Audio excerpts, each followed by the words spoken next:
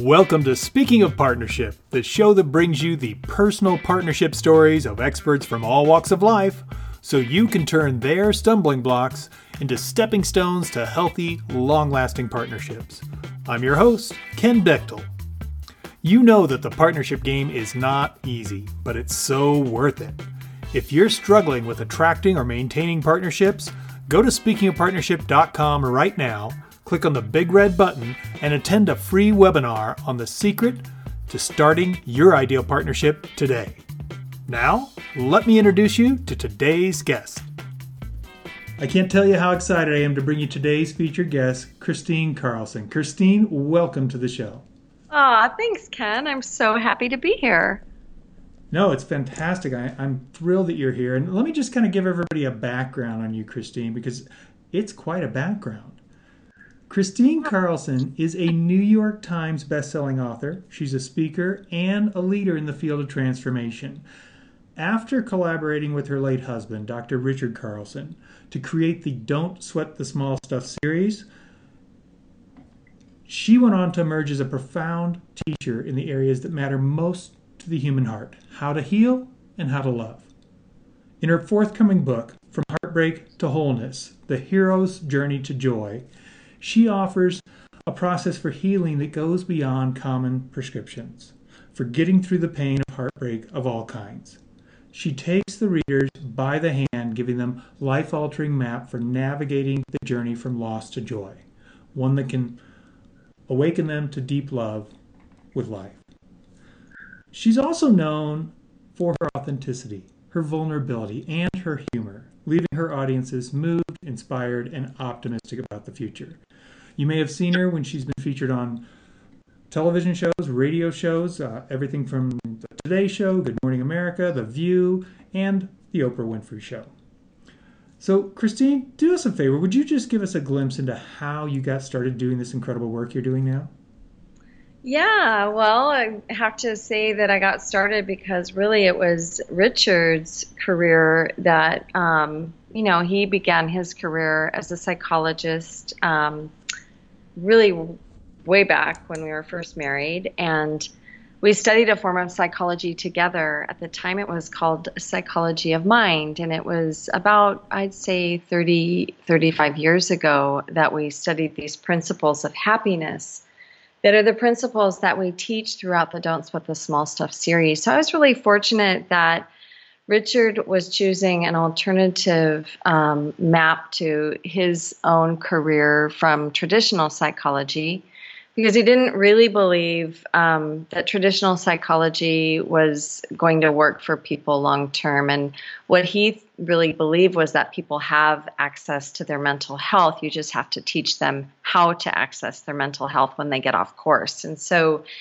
that's where he started his career. Quite frankly, we were newly married, and I was busy pursuing a marketing business, a graphic design business, and yet we were living these principles in our marriage, in our partnership, in our life together.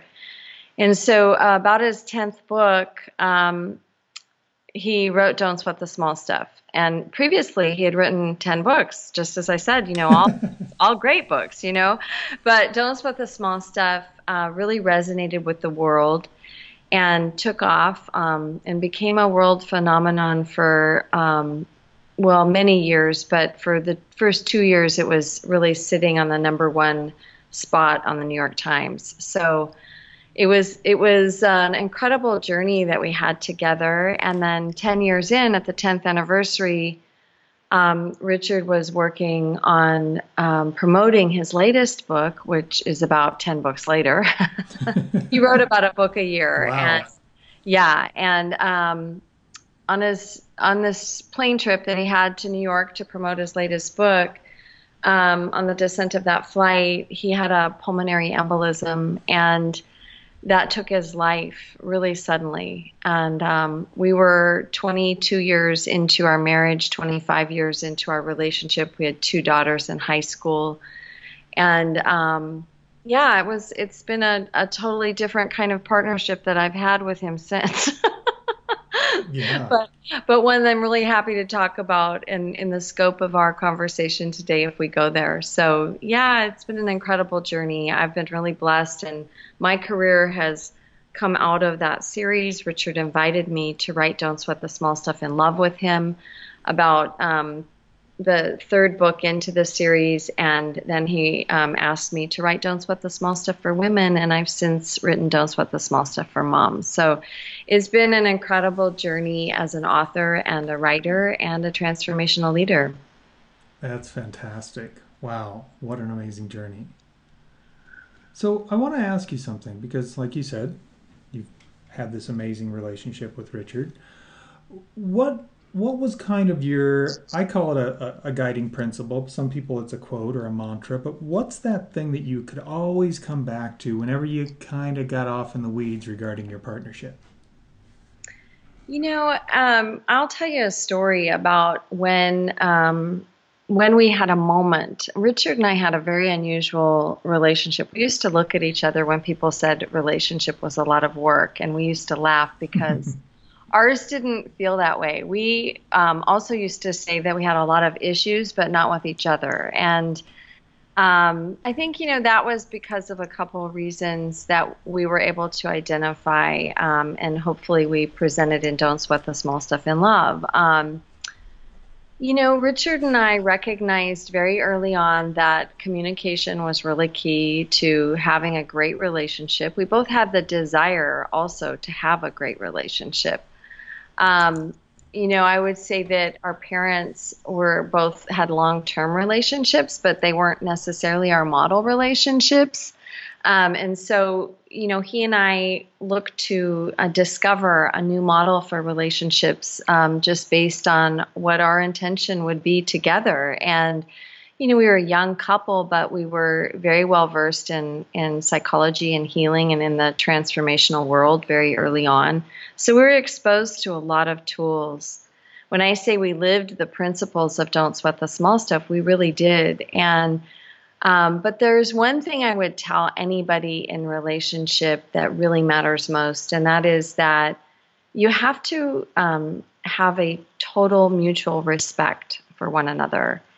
And that I think a lot of times what you see in relationship is this sort of ownership level or something of that akin to that feeling like I own this person now that I'm in a relationship with them. And therein lies a real problem because, as human beings, we're really meant to be autonomy and whole on our own and very complete. And if we really look to another person, to fulfill that in us, or we think we own that person because we're in a relationship with them, then we might not treat them the same way and with the same high level of respect that, let's say, we would treat a best friend, and I think Richard and I wrote the first chapter of Don't Sweat the Small Stuff in Love is mostly be pals, because to us, we had identified that the reason why our relationship really was so great was because we always treated each other with a very high level of respect when we spoke to each other, and we always treated each other as friends. But there was this one time in our marriage, and was when our kids were little and we were kind of scrambling. It was before that 10th book and that big success that we had, and we're scrambling to make ends meet. I was doing like a network marketing company, which took me out of the house a lot, took me away from the kids and the family. Richard was busy wearing about 3 hats at the time, making ends meet. We were working really hard and we were really frazzled. And I remember our kids went off to school, and Richard and I, for some reason, sat down at their little table. And we're talking about one of those miniature tables and chairs. Now, I don't know why in this big house we sat down at that little table, but at the end of our discussion, it was quite hilarious to us that that's where we chose to sit.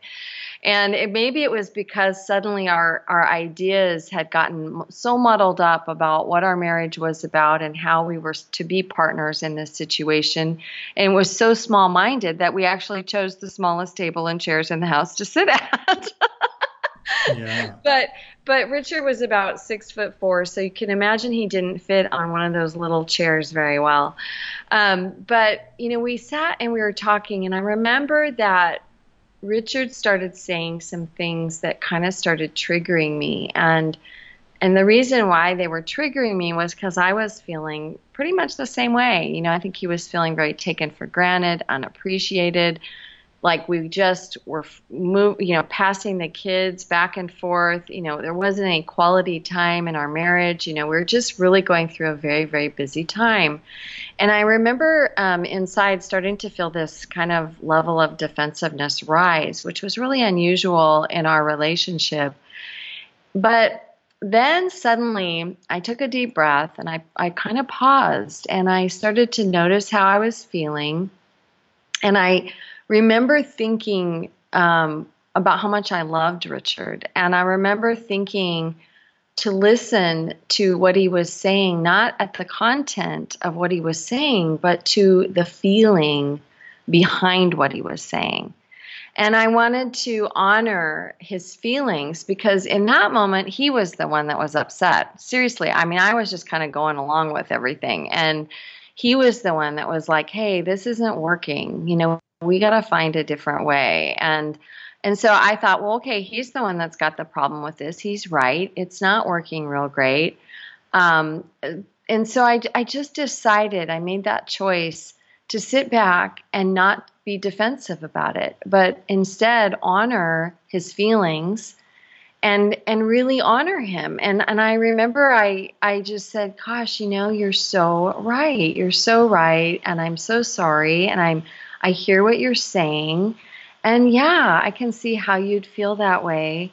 And, let's do this differently. Let's design it differently. And, that one situation taught me so much about how to manage, myself in a relationship, without sacrificing really anything, because it was just more being mindful, right, about what he was saying and sitting and being mindful about how I was feeling.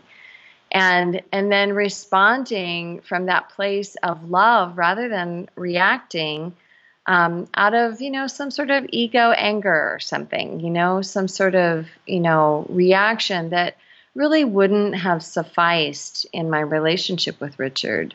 And as I alluded, these moments in our marriage were few and far between, but because of the great way that we paid attention to each other, and believe me, I had my meltdowns with him too, where he really listened to the feeling behind my words and not the bag of walnuts I hurled at him down the hallway. So, aha! So yeah, there's that piece of where sometimes as the partner, you have to sit back.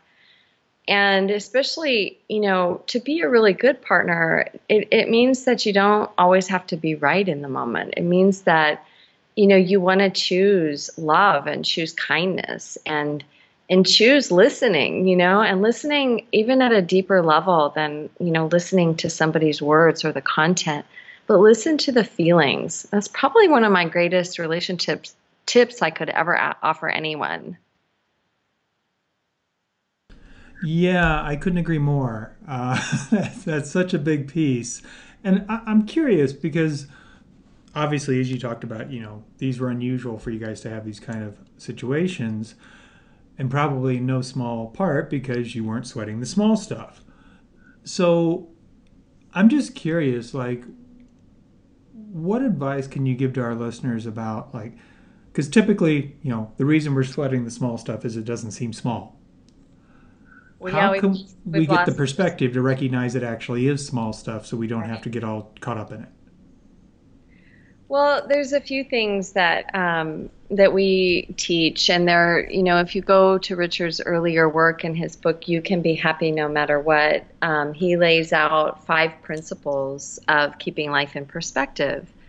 And so if you understand something about your own thinking, and that's the first principle is about thought, you understand something about moods and feelings and separate realities, and present moment living, if you live presently, if you kind of put all these things together and you learn about those, that really helps in not sweating the small stuff. I mean, and really, in essence, we could say that as you learn the tools of mindfulness, which really is what the Don't Sweat series points to, you have to understand that our series came before all of these terms really came out into the mainstream. So whereas, mindfulness has been around for a very, very long time, that really wasn't a prevalent term, 20 years ago. Neither was positive psychology born yet. So we were very pre a lot of these, very mainstream ideas now. But the principles that I spoke of, when you understand that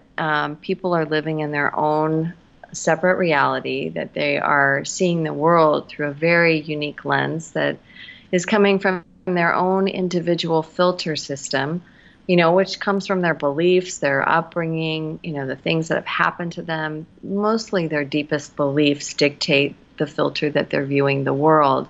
But even in a marriage or partnership, when you can look at your partner and realize that you're not always going to see eye to eye because you aren't. I mean, you just aren't going to see things the same way because you're looking at a situation through a very different filter. I mean, have you ever, talked to like a brother or sister, Ken, or maybe your own brother or sister, and they remember a situation totally different than you remember it? Yeah, that happens a lot. Yeah, that's what I mean. It's like you're seeing things through your own lens, through your own filter system.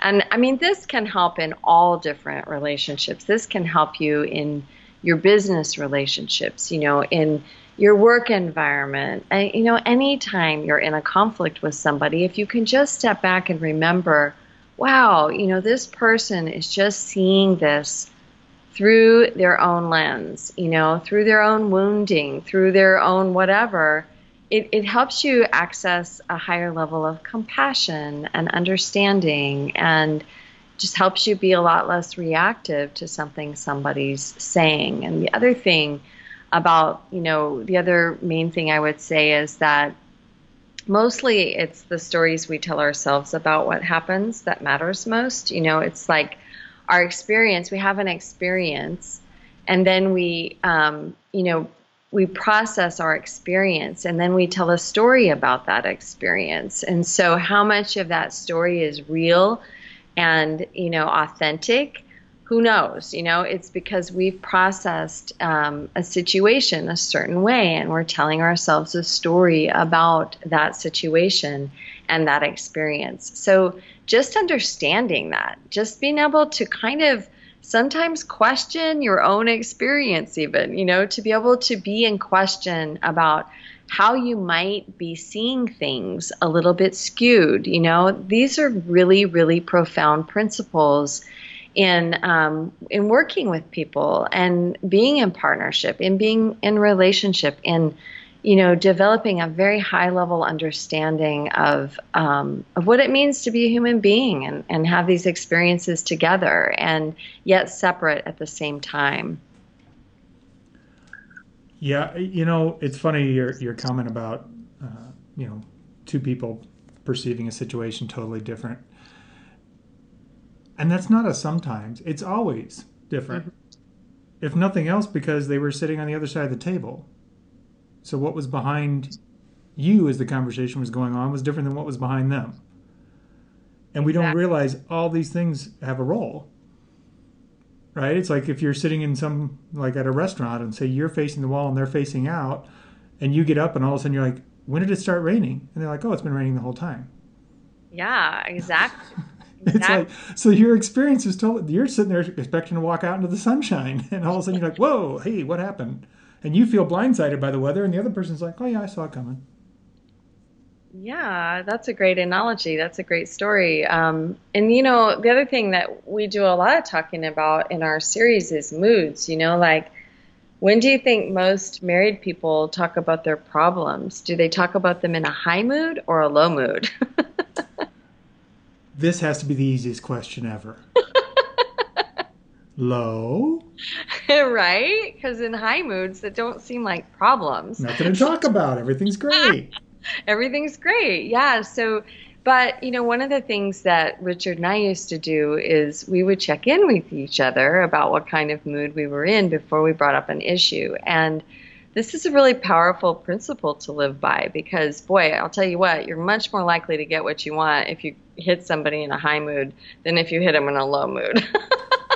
and and you're also going to respond a lot differently if you're in a high mood than you're in a low mood if somebody asks you for something that they want. So it's a really powerful principle to live by, to really check in, with your partner. Like, how are you feeling today? And understanding that life in a low mood looks very different than life in a high mood. And if you just think about your own experience, it's let's say you've determined that the sunshine matters to you and that if the sun must be shining for you to be in a good mood, but you wake up and it's raining and it's dark and it's gloomy and you've decided that that puts you in a low mood. Well, that's probably not the day to tackle your problems. Whenever you're feeling low is a time to just be graceful. Just allow yourself to feel your feelings, allow yourself to rise up to a higher place before you tackle any problems, because you'll have a source of instant perspective on life as you allow your mood to rise. And, that seems so simple and common sense, but if you don't know and you don't think about it, it's really not, because most people, it's true, really do go after each other in a low mood. They really do. And then a small issue, which might be a real non-issue in a higher mood, can turn into a really big conflict and a big argument. I've heard of people who get divorced over how to size the books in their library. How do we place the books in our library, alphabetically or by size? Wow. They can't agree on that, but maybe if they had decided that in a high mood, it wouldn't have been an issue. Yeah, no, you're right. I mean, this is, how we turn small stuff into big stuff. It is, truly. One of the main ways we do is by just simply, not being tuned in, to another person enough to realize that, if they're low, that's not going to be the right time to communicate with them about certain things.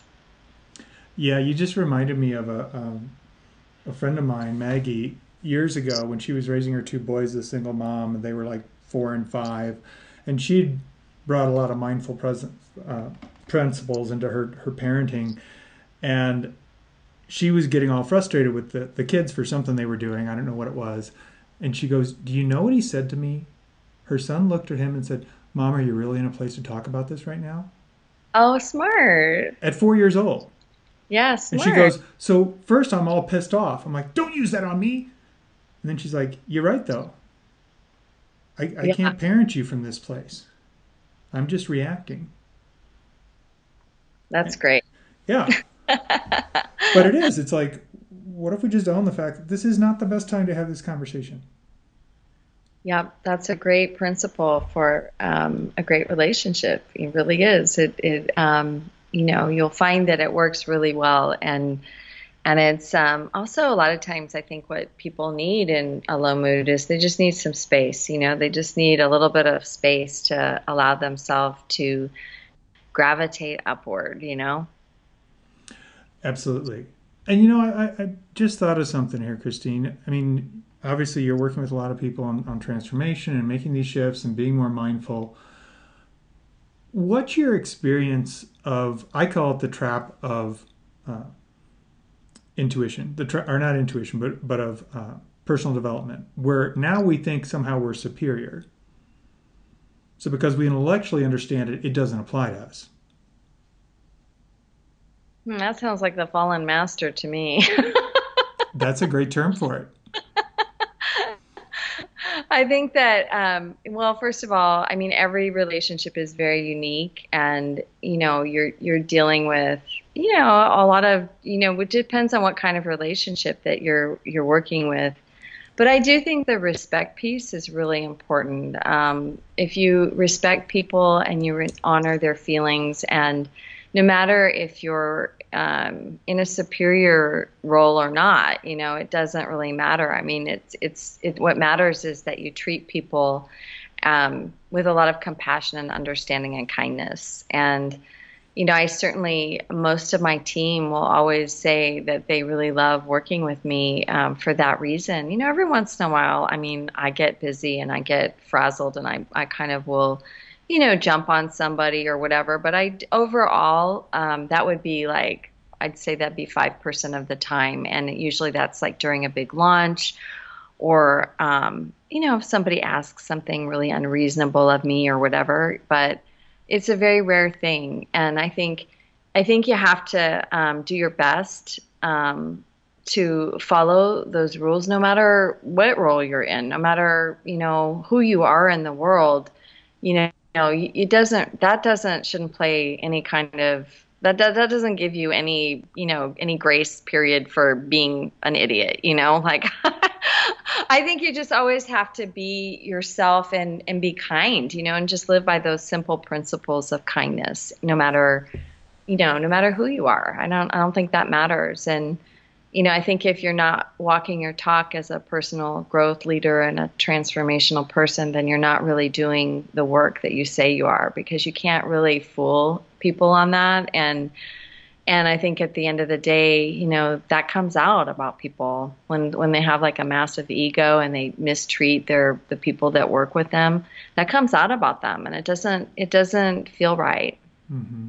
Yeah, and even on the more individual level, like if you're going, oh, I've studied all this stuff, and my partner hasn't, so they need my counsel, and, and then we only we have the double standard, so to speak. That doesn't serve either, right? Because we're all still evolving from wherever we are. We're evolving. Yeah, my husband has been he's been passed for 11 years now. So I've had a number of different relationships over the past 11 years, and none of them what I would call true partnerships, but certainly some soulmate friendships, and especially one I'm thinking of. And he read some of our books, and but I can't say that he really lived all of our principles. But I'll tell you what, as friends today, this man that I dated for a very long time, I can tell that just for me, living within my own scope of mental health and well-being, a lot of that has rubbed off on him. And that this is one of the ways that as a partner or a friend to anybody that you spend a lot of time with, you can realize is that your health and well-being, the way you treat yourself and the way you act and the way you respond to life really impacts other people at the level of, message. And the more that you can access that and be in that yourself, the more other people around you will pick up on that, because it truly is contagious. And you'll start to see how people start to change and become gentler and kinder. And because how you act in the world is so much more important than what you say you act like. Absolutely. 100%. Powerful than your words. So that goes with parenting too. So yeah, absolutely. Absolutely. Well, we've actually arrived at a portion of the show here, Christine. I call it Bring It All Home. And this is where we're going to step away from the stories. And I'm going to ask you to provide some simple guidance for our listeners so they can, have these little gold nuggets to take home with them. And the first thing I want to ask you is, what would you say is the best partnership or relationship advice that you've ever received? Oh, okay. Well, when I think of that, I think of a story that my dad told me when I was a young girl. And he said, there's a couple things he said. He said about dating, he said, listen, every person that you meet, every relationship that you have matters until you meet that one person that you've determined has, 99%, if not 100% of the qualities that you're really looking for. Every person matters because they help you decide and determine who you're really looking for as a life partner.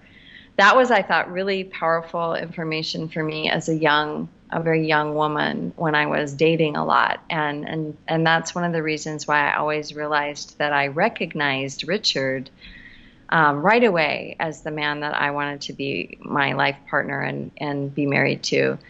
The other thing is something else my dad said, and he said, the idea of, you need to be, you want to be as complete a person as you possibly can in life. And as you become this, very secure young woman, you'll meet somebody that's hopefully as secure and complete as you are, and then you can just really enjoy your lives together. You can build a life and enjoy your life from that place.